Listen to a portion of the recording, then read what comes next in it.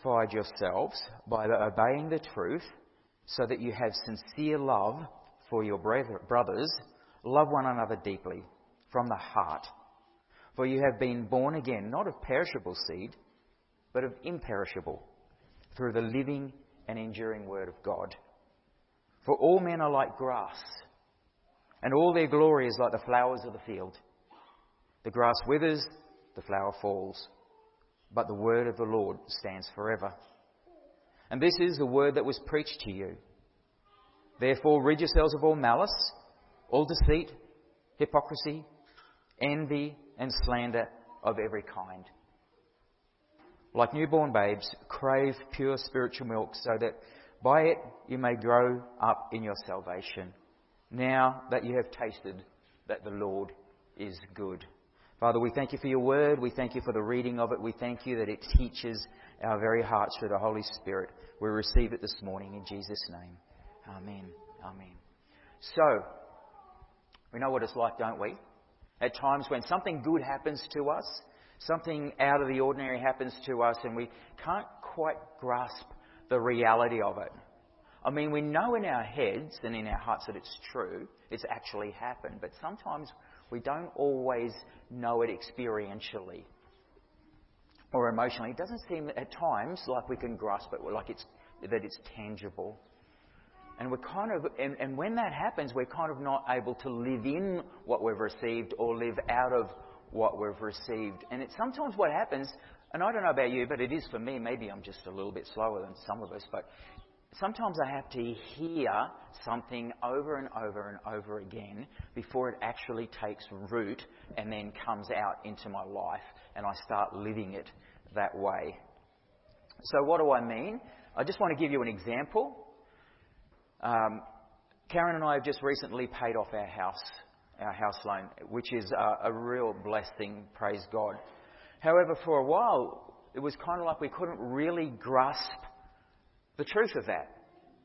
The thing is that we had lived in this house for 4 years and as renters, and then we approached the owner and we took out a home loan 2 years ago. And we kind of figured that this is the way it was going to be for a long time, but by the grace of God, we were able to pay it off. So we realised that this house belonged to somebody else once, and then it kind of belonged to us, or it really belonged to the bank, but now it actually belongs to us. And we didn't really, we knew it in our head, we knew it like that, but we didn't actually know it in our heart, like it didn't feel like we really did. But recently I've been spending some time in my sheds. Did you hear that, fellas? Sheds. Two. One really big one and one smaller one was sheds. Yeah. And it was when I was doing the work in those sheds that I was kind of like, wow, I'm so blessed to have a shed. And I'm like, no, I'm so blessed that this is my shed. And that reality of that fact that we own that property was starting to come through, which was really cool. And I think our Christian faith is a little bit like this. But it's not, I don't think it's just about that outward tangibility, the outward sense of it. I think it's also sometimes the inward sense of it. Sometimes for us, it's even hard for us to grasp in our heads and our hearts that we truly are saved. I mean, I don't know about you, but every now and then this fleeting sense comes over me, is this real? Is this thing that I say that I believe in a real thing for me? Fortunately, it is only fleeting. And I go, no, I know that God has saved me. So sometimes we don't grasp it in our minds and in our hearts that well, but sometimes we certainly don't grasp it in our experience that well at times.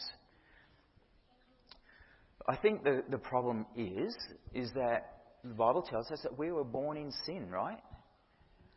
We were born in sin. It's all we've ever known. And when we know something in our mind, there's a battle going on in our mind, right? The things of God are hostile. Our minds, our sinful minds, those minds that are born in sin are hostile to the truths about this incredible God in whom we believe. And sometimes we just need to hear over and over and over again the truth of who we are. The Psalms tell us, "Behold, I was brought forth in iniquity, and in sin did my mother conceive me." But I think it's just like at that house experience. See, we had it for 4 years, and then it became the reality in our minds that it was now ours, and then a little bit later, experientially, it became ours as well. And I think that's just the same for us when we become born again. We have to it has to take root in our brains, in our minds, and in our hearts. And then after a while, it starts to outwork. I think we need to hear about the wonder and the power of our blessing and saving God over and over and over for many of us, especially as new Christians, before we actually believe it tangibly. It's not that we're being brainwashed, but we're growing into the knowledge and the reality of who we are in Jesus. One of the things that I found really difficult to believe when I first became a Christian was the fact that I had no part to play in my salvation. For me, it was like, I heard from God, but I had to actually do something in this salvation thing. It took me so long to get past that. I had to hear it from so many different angles, so many different points of view before it was like, aha, now I get it. And now I could live out this freedom experientially that I believed that I had in my head.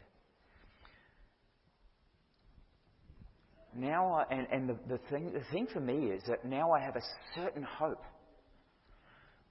to know that I had no part in my salvation, but it was entirely God. It was His work. It gives me freedom. Because in the knowledge that He is the one who saves is that same knowledge and hope that I have in the one who brings promises and will honour those promises to us. We have read from 1 Peter chapter 1, verses 22 to 23. The letter of Peter is a really fascinating letter. It was written to Christians in North Asia. It was to people in Pontus, Galatia, Cappadocia, Asia, Bithynia. And Peter was writing to these people who had come out of paganism. That's all they'd ever known. Paganism that offers no hope. Paganism that gives life no real purpose. Paganism that you are always doubting that your God can do amazing things in you and for you. And they were experiencing persecution, really heavy persecution, day after day. And you know what it's like, don't you? When stuff comes on you time after time after time, after a little while you get dragged down and you start to doubt, you start to lose hope. And Peter was writing to these people saying, these people need hope. Because not only are they experiencing persecution right now, but Peter knew that on the horizon was growing persecution like they'd never experienced before. And they needed to be encouraged.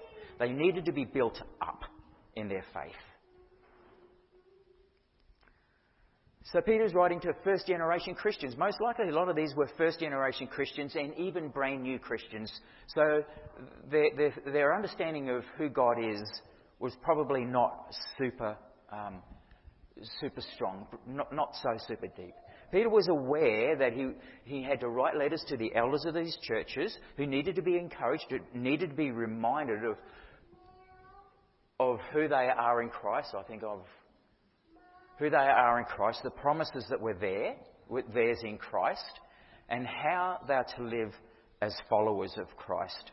So that in turn these elders would take this hope-filled message into the lives of the flock, those that God had charged them to shepherd with the truth. What we find is that these truths repeated many times in this book, in this letter of 1 Peter. And he comes from different angles, and I'm sure Peter knew that people needed day after day to hear this truth repeated so that they could make sense of life and so that they could put their trust and hope in Jesus Christ. Now, from this passage, I think there are three things that I want to draw out this morning. The first is the power of the gospel inwardly. Next is the effect of the gospel outwardly. And the third, which carries on from the second, I think, brotherly or Christian love. So verse 22 begins with, since you have purified your souls in obeying the truth through the Spirit. I think there are three key words that we find in that. We find purified, obeying, and truth. These are significant words for us as Christians. These are really highly important words for us. The reality is, church, that as church, as Christians, we are obedient. Christians are called to obedience. Obedience means being Christian. This is the third time that obedience has been mentioned in just 20 verses in the first little part of Peter's letter. And we know, just as we heard from David Jeremiah this morning, you know that when something is mentioned over and over in just a short space of time, we ought to pay attention to it. Christianity is about obedience. And the obedience here in this verse says it's obedience to the truth. So we have to ask ourselves the question, what is the truth that we are to be obedient to? We have to go back to verse 21 for that. Through Christ, you trust in God who raised Jesus from the dead and gave him glory, so that your trust and hope are in God, or are fixed in God. This is the gospel, isn't it? The truth is the gospel. That is that Jesus Christ died, and if we go back a little bit earlier in this letter, that his precious blood was spilled for our sins, for our cleansing, for our purification, that he was raised to new life in a glorified body, that he's now seated at the right hand of the Father, and that he's going to come again for those. And he's going to raise those who have put their faith in him up. He's raised them up, and we too, through Jesus' glorified body, receive the promise that we ourselves will have glorified bodies at our resurrection. It's the gospel. This is the truth that we are to obey, the gospel. Repentance, faith, and in response, baptism. And the power of the gospel inwardly is a purified soul. Since you have purified your souls in obeying the truth. The soul is a bit of a hard thing sometimes for us to get our heads around. Soul, spirit, we interchange them a little bit. They are different, but at the same time they're the same. They work together. They're both the immaterial part of us. The eternal part. And every soul that has been born in this world is contaminated by sin and is destined for damnation. Yet through obedience to the gospel, a man's soul is purified. And I think that is such good news. A man's soul is purified not by any work of his own doing, but only and completely by the Creator himself. The one who created us is the one who purifies us through the sacrifice of the Son. Secondly, through the power of the gospel inwardly, verse 23 says, a man becomes born again. You know, sometimes I think about this. We realise this truth that we're saved, but I wonder as Christians at times whether we just get a little bit used to this. It just becomes a little bit familiar. But I think the realisation for us is that we are miracles. Like every one of us are miracles. God chosen, God appointed, God drawn out, living, walking miracles. And we shouldn't minimise or make little of this salvation that is ours. We are born again, once dead, now alive. This is incredible. This is good news. We recall Jesus speaking to Nicodemus in John. Jesus says, you must be born again.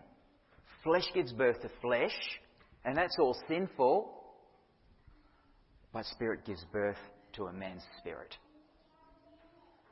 So in these verses, in the agency of our salvation is, or our new birth is the indwelling Holy Spirit. In verse 23, the agency of rebirth is the Word of God that was preached, the gospel. The Word that pierces our hearts can't leave us the same. It changes us. It nourishes and purifies our souls, and it lives in our hearts forever. So the Spirit and the Word are active in our rebirth. How wonderful a thing it is that which was dead, the spirit of a man, by Holy Word and Holy Spirit, can be revived and regenerated, made new. This is amazing. Sometimes I have young people say, well, so what does it mean to be spiritually dead?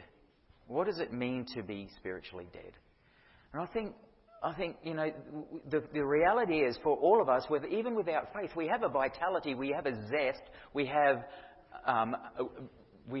can move and breathe, and we think and we choose and we do all of those sorts of things, but we still call those people spiritually dead. And I think the reason for that is because we're not existing in the place where we're created. See, God created us to be in His eternal presence, to be a people who are so intimately connected to Him. That's when we have spiritual life. But outside of that, we're dead. We're not in that place that we were created to do. Sin has caused this incredible divide, a great big chasm, as we sang in that song a little bit earlier, between us and God.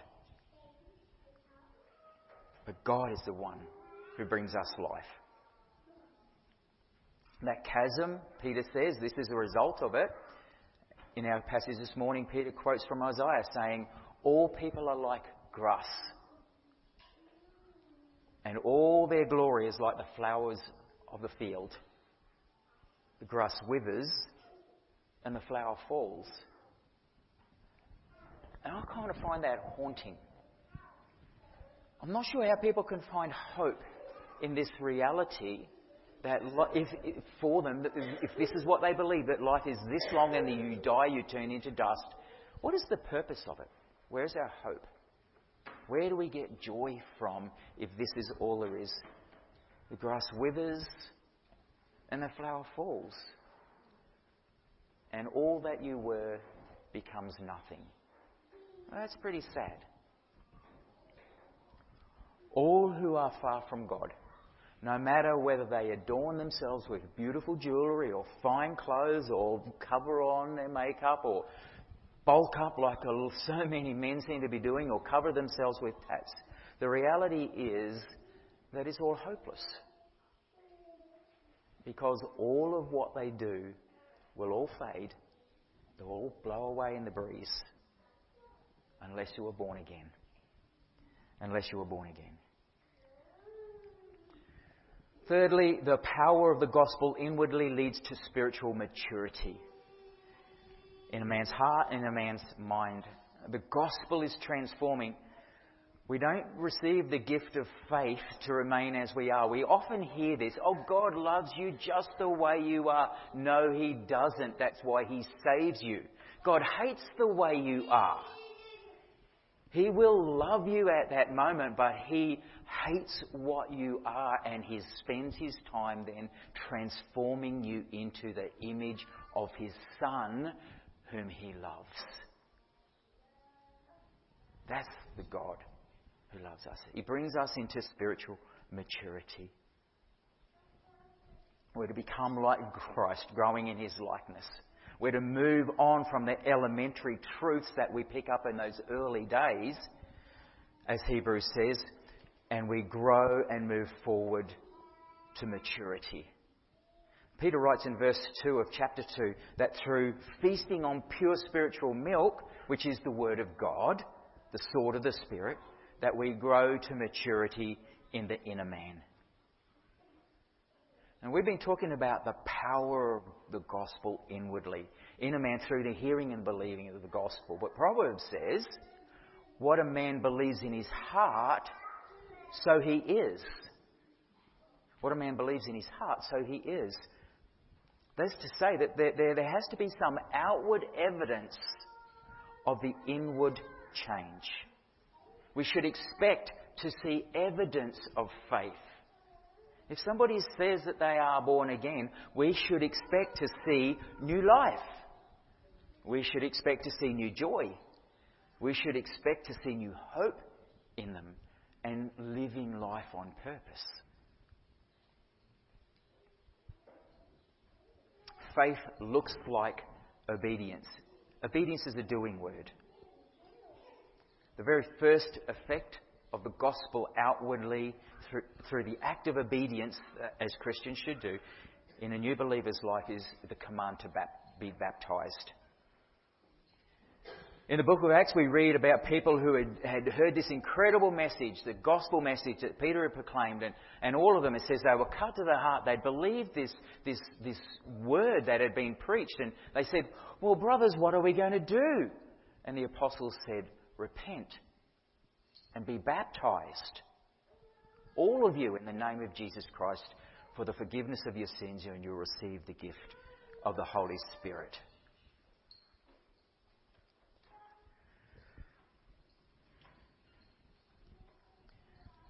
When we are baptised, I was speaking to, a couple of weeks ago, we had a one church event over at Destiny.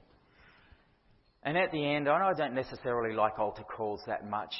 I do love altar calls. I love it when people are challenged to come forward, to make a public declaration of their faith, walk forward and say, I choose Jesus.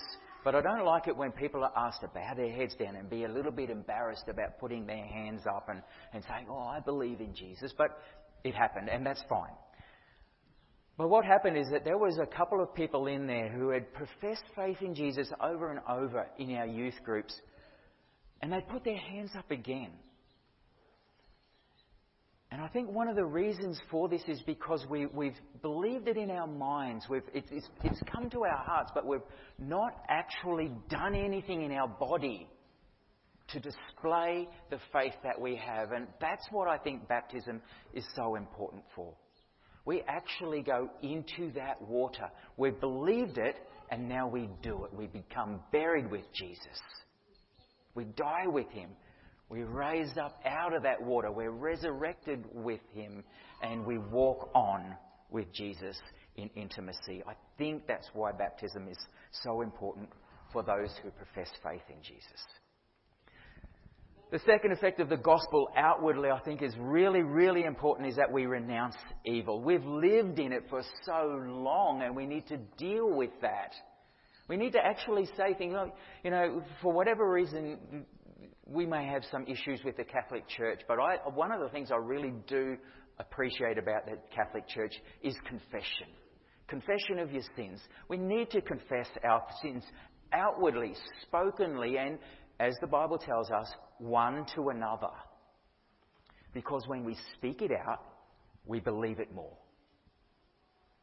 It's really important that we renounce evil. Verse 1 of chapter 2, wherefore laying aside all malice and guile, all deceit and hypocrisies and envies and all evil speaking, taking all those things that we were and disposing of them. This is what I was, Lord Jesus, but by your grace, it's not what I'm going to stay. You're going to change me. You're going to make me into that new person that I ought to be. God, every day I just want to renounce yesterday's sins. And I think it's really, really important that we also say those things.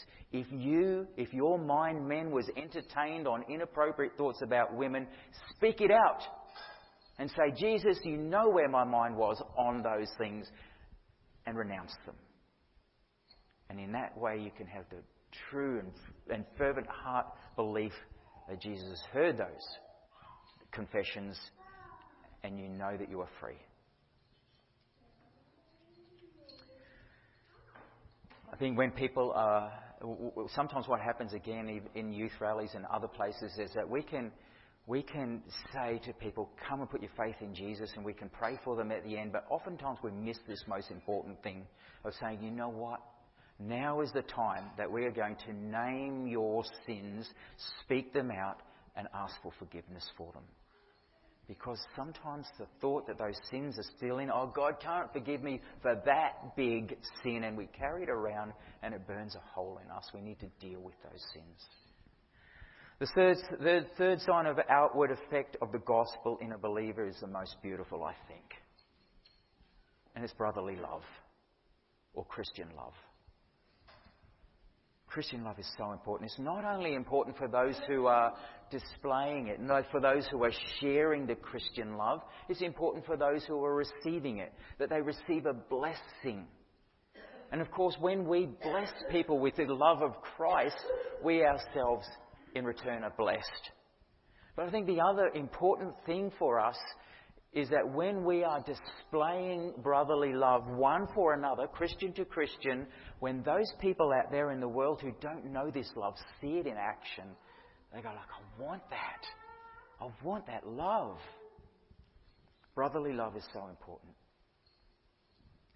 The gospel compels us to love. It's a gospel of love. It's love poured out. And we receive this love, and hopefully in time it flows out of us.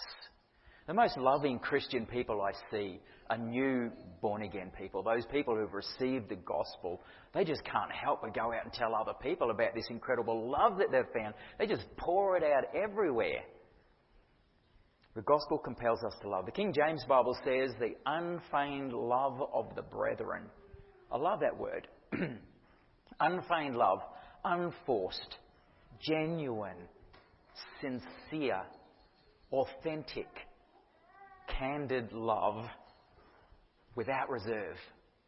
Like, I don't think, as God can never run out of love for us, I don't think we really can, even though we might feel it, I don't think we can really genuinely run out of love for our brothers and sisters.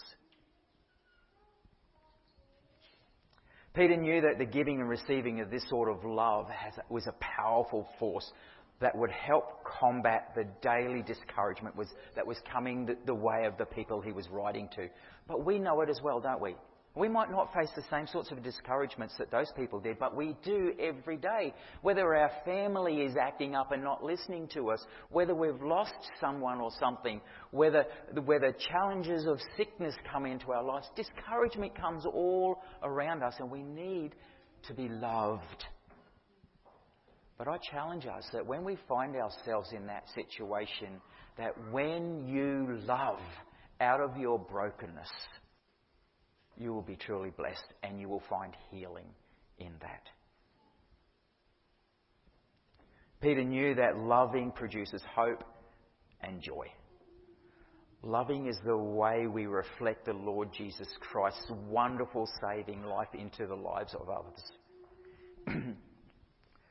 Hope produces in us this capacity to love, and when we love, more hope is generated. And that's magnificent. That's why the world cannot love like we love, like Christians love. Not that we always do, because we don't, but we always can. With Christ in us, we can love the way God wants us to love. We have the resource, whether we use it or not. The faithless of the world don't have this resource. You know, sometimes they feel like they have hope, but it's fleeting.